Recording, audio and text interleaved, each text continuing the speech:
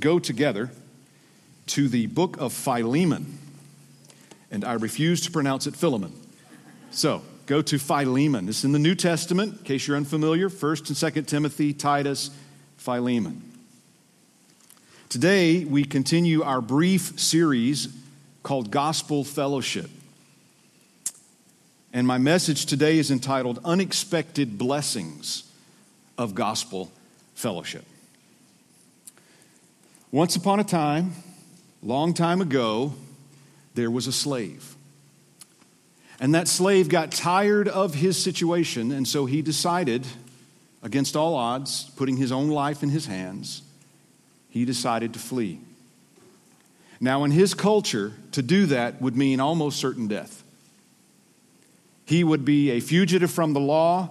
He would have no protection under the law. And he would surely be punished, if not killed, when he would be caught. And the chances were very high he would be caught. So this man was desperate, and so he ran. Day and night, he fled. He fled on foot. He fled by boat. He ran for almost a month until he had reached 1,300 miles away. Just for contrast or for connection there, that's like walking from Minnesota to Florida. He finds himself in a large metropolis. After all, more people, easier to disappear. But this slave was not able to disappear like he wanted. God had other plans. You see, this slave's name was Onesimus, and he was fleeing into the city of Rome, where the Apostle Paul happened to be in prison for preaching the gospel. Whether by coincidence or on purpose, Onesimus finds Paul, shares with him his story. Paul shares with Onesimus the saving message of the gospel and leads him to faith in Christ. Now, Paul knows Onesimus' master. In fact, he knows him intimately. The master's name is Philemon, who is a wealthy Christian in the city of Colossae. In fact, the church of Colossae met in Philemon's home. Philemon came to faith in Christ as a result of Paul's ministry. So see how all these connections intertwine. Again, whether it was coincidence from man's view or on purpose for Onesimus finding Paul, God is the one orchestrating all of these pieces. Well, there was a moment here where Paul has a really big problem on his hands. He's got a big choice now. He can either continue to hide this runaway slave, this fugitive from the law, and in the Roman society full of authorities, it was not easy to hide anyone. Or he could send Onesimus back, which would mean severe punishment under Roman law. What would he do? Now, Paul, he's in prison, so there's not a lot he can do. He can't walk him back home. So Paul does the only thing he can, and he writes a sincere letter to the master, to Philemon, pleading for Onesimus not to be punished and not even to be received back as only a slave, but to be received back as a brother in the Lord, a new convert in Christ, as a fellow Christian. Now, we see this letter being intensely personal. And if you've ever read this book or maybe even gotten into a discussion with some non-Christians who doubt the authority of God's word, one of the questions that will be raised is, especially in this letter, why didn't Paul take this opportunity to condemn all slavery? Well, the simple answer is that was not the purpose of this letter. The purpose of this letter was to reconcile two men who could have been divided and in conflict for the rest of their days. The purpose of this letter was to show the power of the gospel, not only to these two men, but as it is recorded in the canon of Scripture for all Christians, for all time to see and to rejoice, that we can see together that when Jesus transforms our hearts, He also transforms our relationships with one another. You can't have one without the other. To be transformed in Christ means we will have transformation in our relationships with one another. Jesus famously said, the greatest commandment is to love the Lord your God with all your heart, with all your soul, with all your strength, and to love your neighbor as yourself. He was asked for one commandment and He gave two because they're connected. To love God is to love others. To know God in Christ is to know others in Christ, not simply as who they used to be or who you used to be, but who we now are in Christ. That transformation is real. Now, this morning, we're not going to be able to unpack every verse in Philemon, but we're going to read it as a letter, as it was intended from beginning to end, only 25 verses. And then we're going to pray and ask for God's help. Paul, a prisoner for Christ Jesus, and Timothy, our brother, to Philemon, our beloved fellow worker, and Apphia, our sister, and Archippus, our fellow soldier, and the church in your house. Grace to you and peace from God our Father and the Lord Jesus Christ. I thank my God always when I remember you in my prayers, because I hear of your love and of the faith that you have toward the Lord Jesus and for all the saints. And I pray that the sharing of your faith may become effective for the full knowledge of every good thing that is in us for the sake of Christ. For I have derived much joy and comfort from your love, my brother, because the hearts of the saints have been refreshed through you. Accordingly, though I am bold enough in Christ to command you to do what is required, yet for love's sake, I prefer to appeal to you.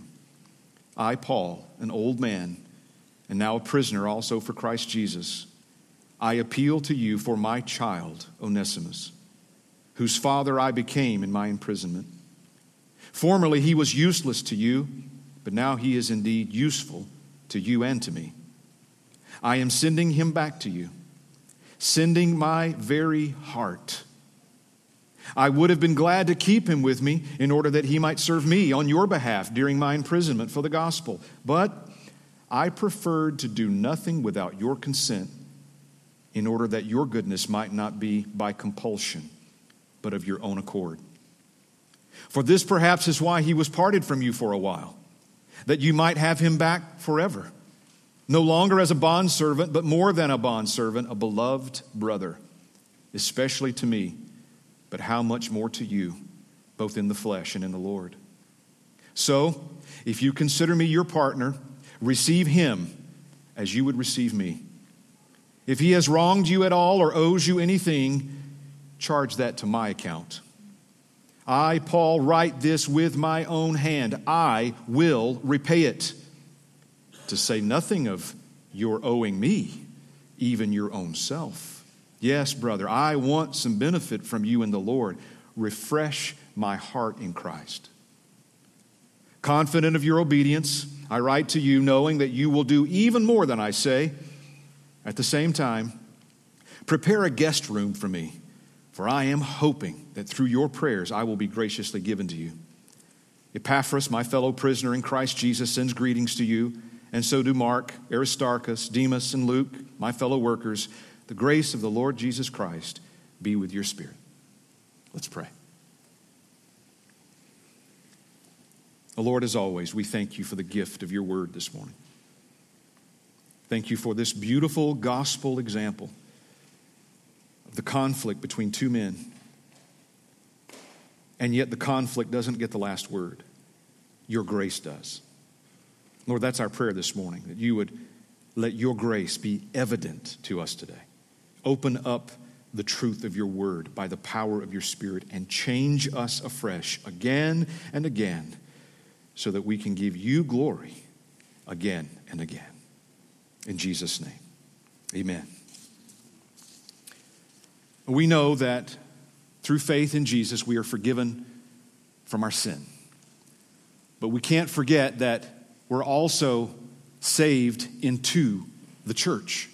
So rescued from sin and saved into the church, the fellowship, where we get to enjoy gospel fellowship, a living out life together, sharing life together, rooted in the amazing freedom and forgiveness that we have in Jesus Christ. Flawed people, loving God, being loved by God, loving other flawed people, worshiping Jesus together. That's what the fellowship of the body is. But we know also that it's not all a bed of roses, is it? Some pretty serious conflicts happen in churches and between Christians.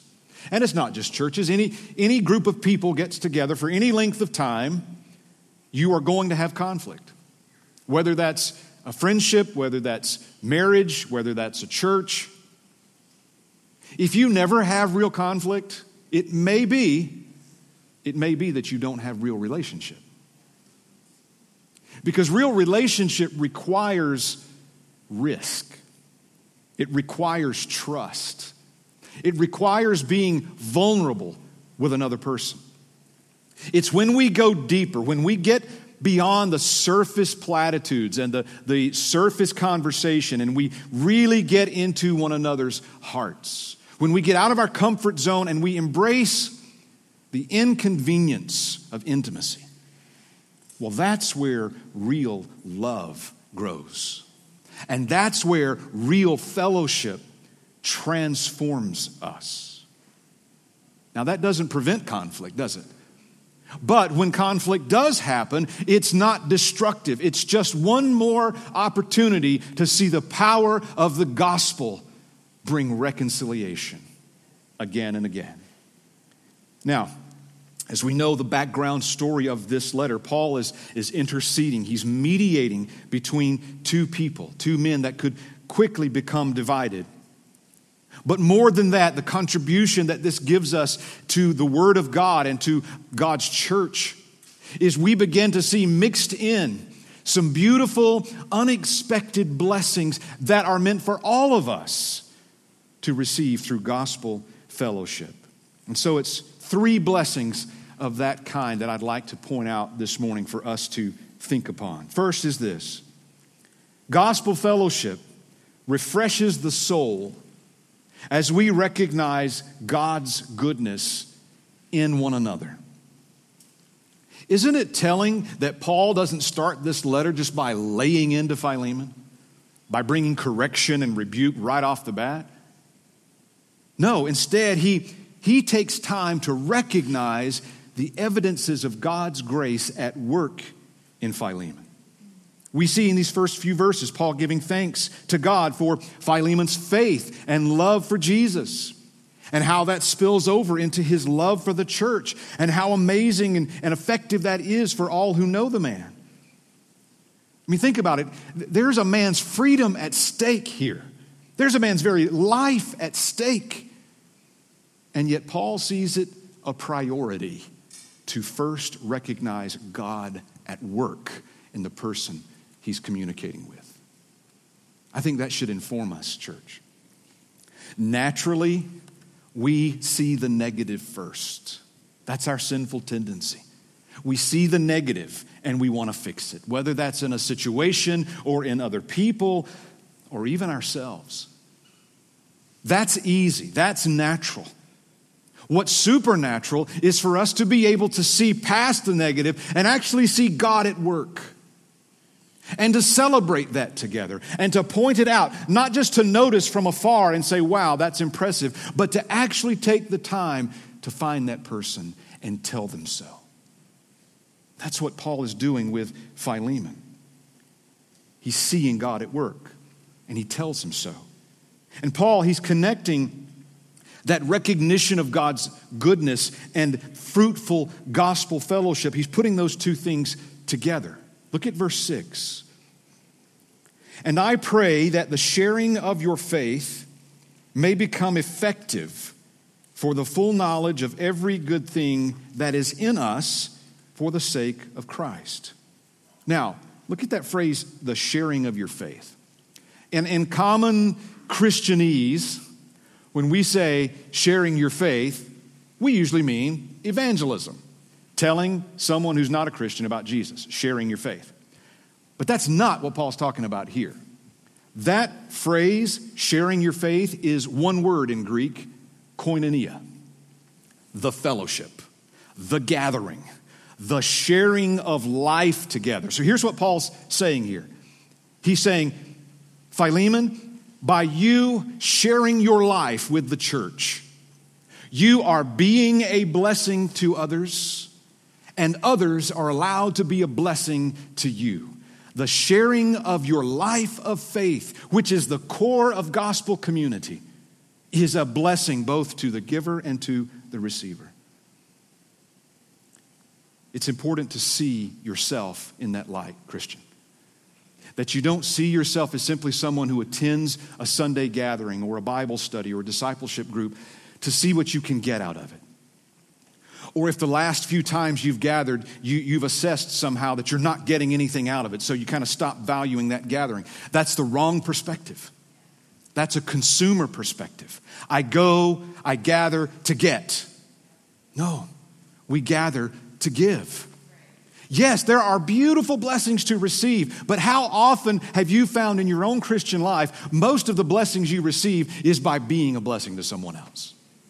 That when you give of the goodness of God that He's done in you and recognize it in others, there's just this beautiful feeding that takes place in our souls. There's this cycle that starts to happen. The more we spend time with each other and recognize God at work in each other, the more we're going to see or want to see that, the more we're going to want to be around each other. Now flip that coin. The more we're around each other, the more opportunity we're going to have to see God at work. It's a beautiful cycle that God intended. Now, as you're thinking about that, you might say right now, oh, time out, Scott. That's not my experience. The more time I spend with people, the more I notice their faults and failures and things that get on my nerves, the more I don't want to be around people. But can I tell you, that's not caused from being around people. That's caused from selfishness. We all face that. That's caused by putting self first. That's caused by going into a situation thinking about what do I like, what do I want, and even though we don't intend to, we start noticing other people as to how different they are from us, and we don't like what's different from us, and so therefore putting self on the front end poisons opportunities for gospel fellowship. But reverse that. You're more aware of God's grace. You're aware of God's forgiveness, His love, how much He's forgiven you, how He's welcomed you into His family, how Jesus laid down His rights, His life for you. Now, with that thought, you go into a conversation, you go into a gathering, and where's your mind? It's going to be, how can I recognize what God has done in me? How can I recognize that in others? The lens of grace becomes clear, and we begin to give God glory through those interactions. Now, think about how God sees you. Think about how God knows everything bad you've ever done. I'm not going to ask you to think about the worst thing you've ever done in your life, even though when I just said that, it probably popped into your brain. But the worst thing you've ever done, the worst thing you've ever thought, or the worst thing you ever will do, God knows. Nothing's hidden from His sight. And yet, He loves you.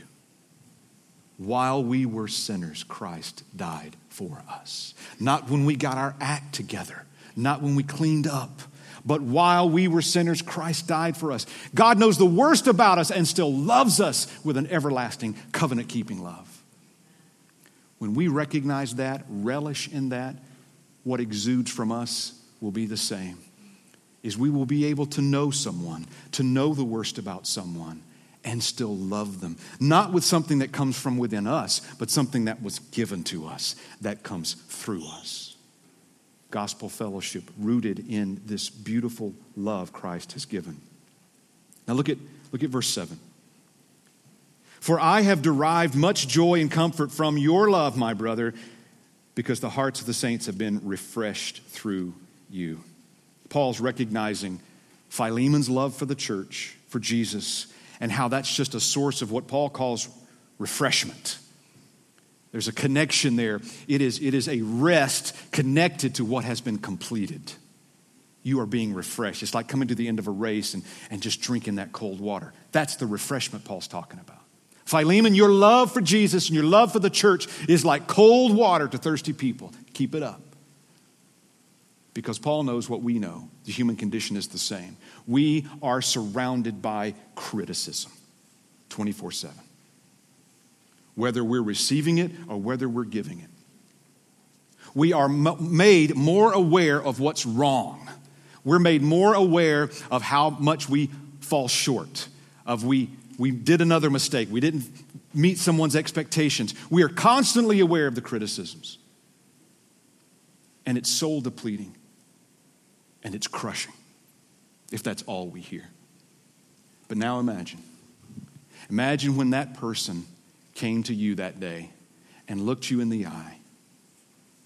And they didn't bring more criticism, but they came and they said, can I just tell you, I see God at work in you. Can I just tell you what has blessed me? You said this, you did that. You encouraged me. You didn't even know I was watching, but you were helping that other person, and you were doing such a selfless way about that. It made me stop and glorify Jesus. I see him at work in you. Now, what does that do to your heart?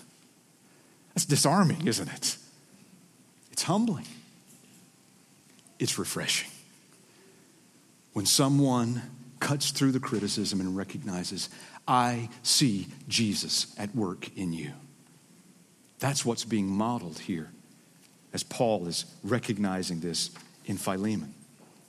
And when we come together as God's people, whether that's on a Sunday morning or whether that's a discipleship group or community group or maybe just coffee with another Christian, that kind of evidence of grace recognition is supposed to be refreshing to our souls. It's life-giving, seeing God at work in each other. In his book, The Gospel, How the Church Portrays the Beauty of Christ, Ray Ortlund, I think, puts it masterfully. He says this, on Sunday, we walk into a new kind of community where we discover an environment of grace in Christ alone. It is so refreshing. Sinners like us can breathe again. It's as if God simply changes everyone's topic of conversation from what's wrong with us, which is plenty, to what's right with Christ, which is endless. What a blessing. The gospel fellowship that we get to have refreshes the soul as we recognize and celebrate God's goodness in one another.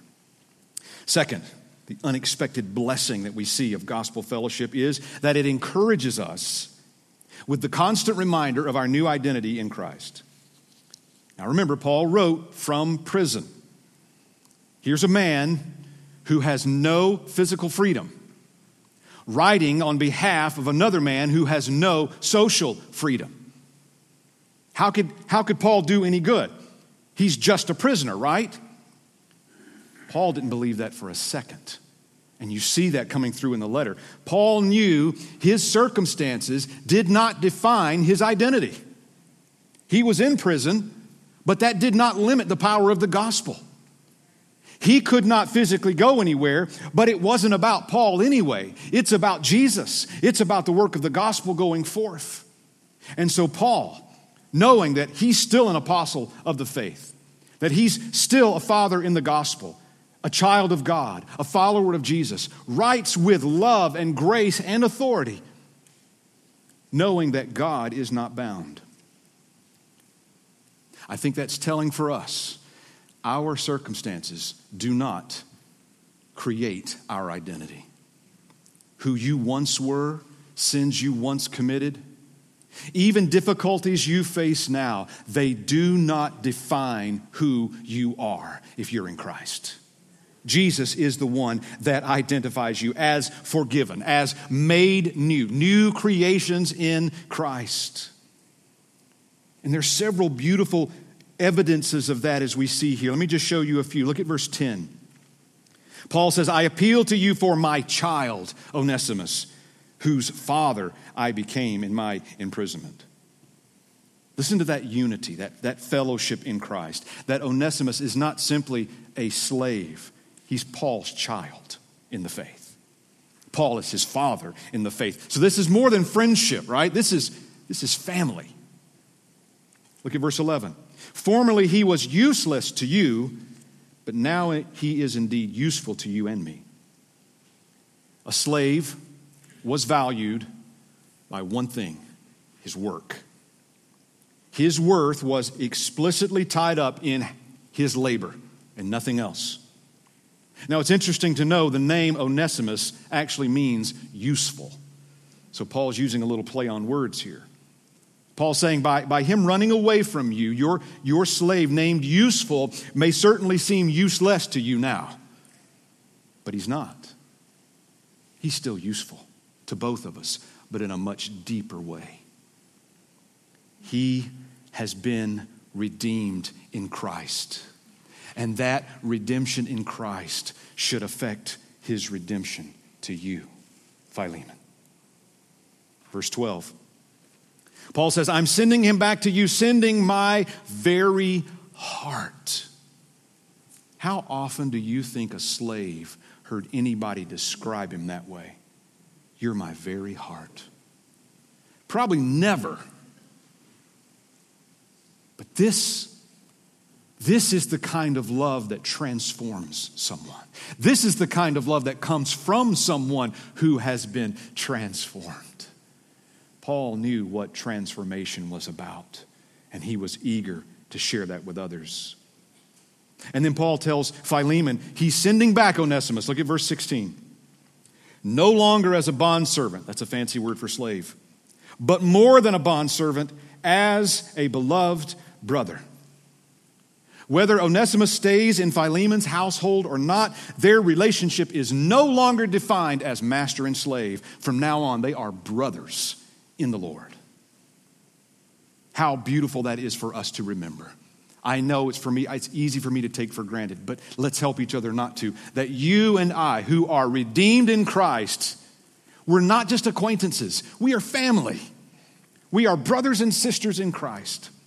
And not only people who gather, who get the blessing of gathering together on this earth once a week, but we have the promise we will be gathered together for eternity, uninterrupted in the presence of Jesus. The forever fellowship that we get a glimpse, we get a taste, we get an appetizer of right here. Because our identity has been changed in Christ. We have a new identity, a new family, the family of God. Can I just tell you, the devil hates that? The world hates that. I mean, the evidence, especially right now, the evidence is clear. Look around in the culture. Look at how much division is being propped up. Look at how many categories are either being created or being pointed to try to keep us all separated, to try to divide off into tribes and camps. Whether that's by race or by politics or by vaccines or by masks or by your past or by what neighborhood you come from or what political candidate you support. All of those things, they're being set up to try to divide the culture. And even better, if they can divide the church. But here's the good news.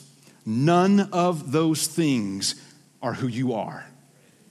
None of those things are who you are. You are new creations in Christ. Old things have passed away. Behold, all things have become new. Who you used to be is not who you are anymore. Where you used to find your identity, you don't find it there anymore. Christ has redeemed you. I have been crucified with Christ. It is no longer I who live, but Christ who lives in me. And the life I now live in the flesh, I live by faith in the Son of God who loved me and gave himself for me. That's who you are. Your value is no longer found in how useful you are to other people or what other people think about you. Your value and your worth are defined by the God who made you and the Savior who died for you and the Holy Spirit who dwells in you. so that all those categories that the world tries to place you in or that we're tempted to put ourselves in, all of those things lose their power. All of those things have to bow the knee to the identity of the new creation that you are in Christ. We were slaves, but we're not anymore. Not slaves to sin. We are glorious bondservants to Christ, free in Him, friends of the Son, children of God. And when we get discouraged and when we get in conflict, how important is it to remember who we are in Christ so that we can remember who that other person is in Christ? And say, whoa, wait. This is not worth the conflict. What Christ has given to us, His love covering a multitude of sins, I want that to happen here. That doesn't mean we don't need to dig into problems and help bring the gospel. But there are more times than not, the offenses we carry are not worth it. They're just not worth it in light of eternity. They're not worth it in light of the new identity and the grace we've been given. And the Spirit that lives within us that empowers us to have those relationships. We have a new identity in Christ. Gospel fellowship encourages us with that constant reminder of that new identity, and we should rejoice in that. Third and finally, an unexpected blessing of gospel fellowship is that it displays our reconciliation with God through our reconciliation with one another. This squarely hits the heart of the gospel. This is the reminder that we were all once enemies of God, rebels and outcasts. That's why Jesus came, to reconcile us with the Father. Because of our sin, our relationship had been severed. Jesus came and reconciled us by paying for the sin that we had committed and by clothing us in His righteousness, that we stand before God and we're seen as He sees Christ. And so therefore we get to love others with the same love we've been given. We get to forgive others with the same forgiveness we've been given.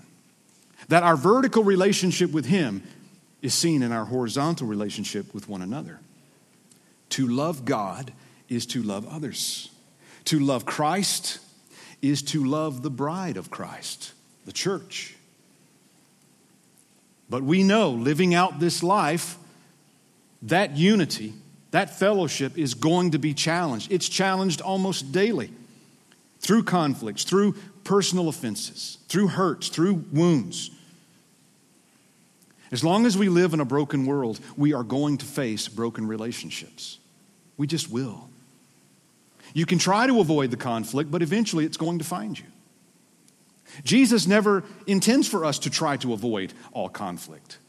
Instead, He wants us to see the power of the gospel at work in our hearts and in our relationships and apply that gospel, to give that grace, to walk these things out in love, which will lead to continual reconciliation with each other. We have that one and done with Christ, right? Upon belief, upon conversion, we're justified. One and done, made right before God.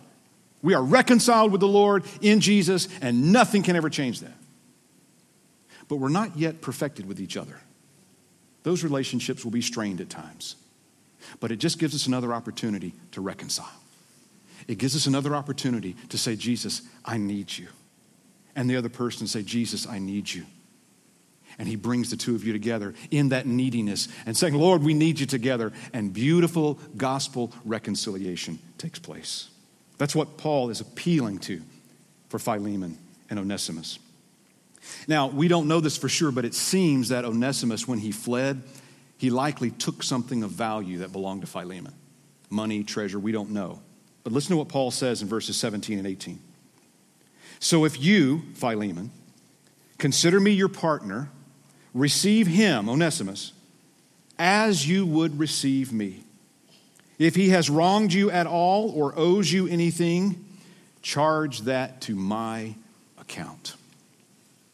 Paul does not appeal to Roman law because according to Roman law, there was no ground for Onesimus to stand on.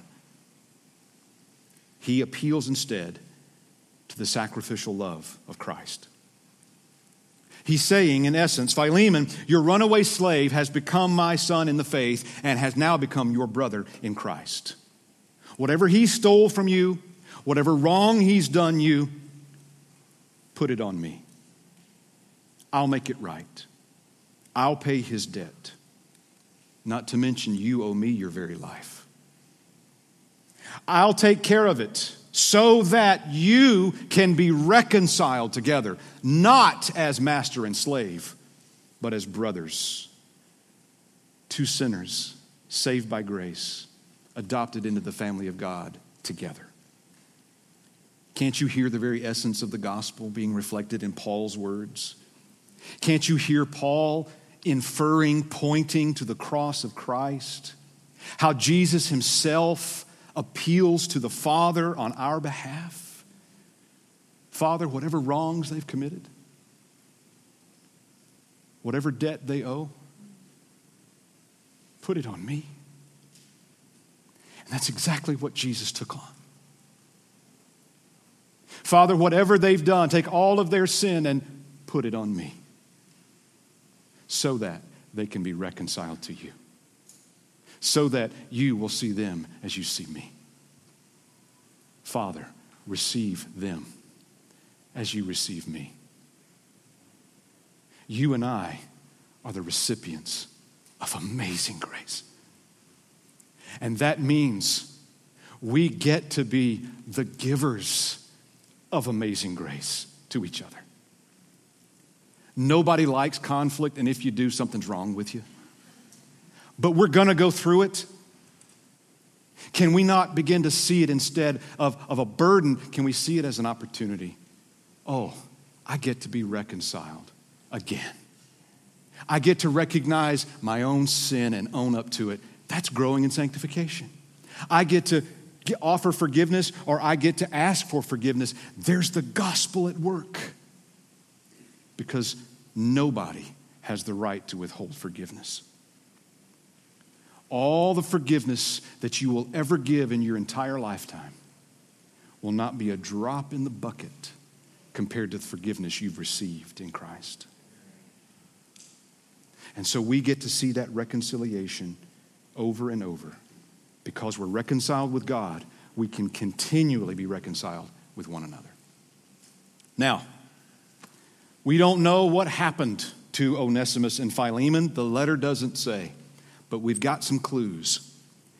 The very fact that this letter was preserved and was copied and was included in canon lets us know Philemon didn't destroy it in a huff.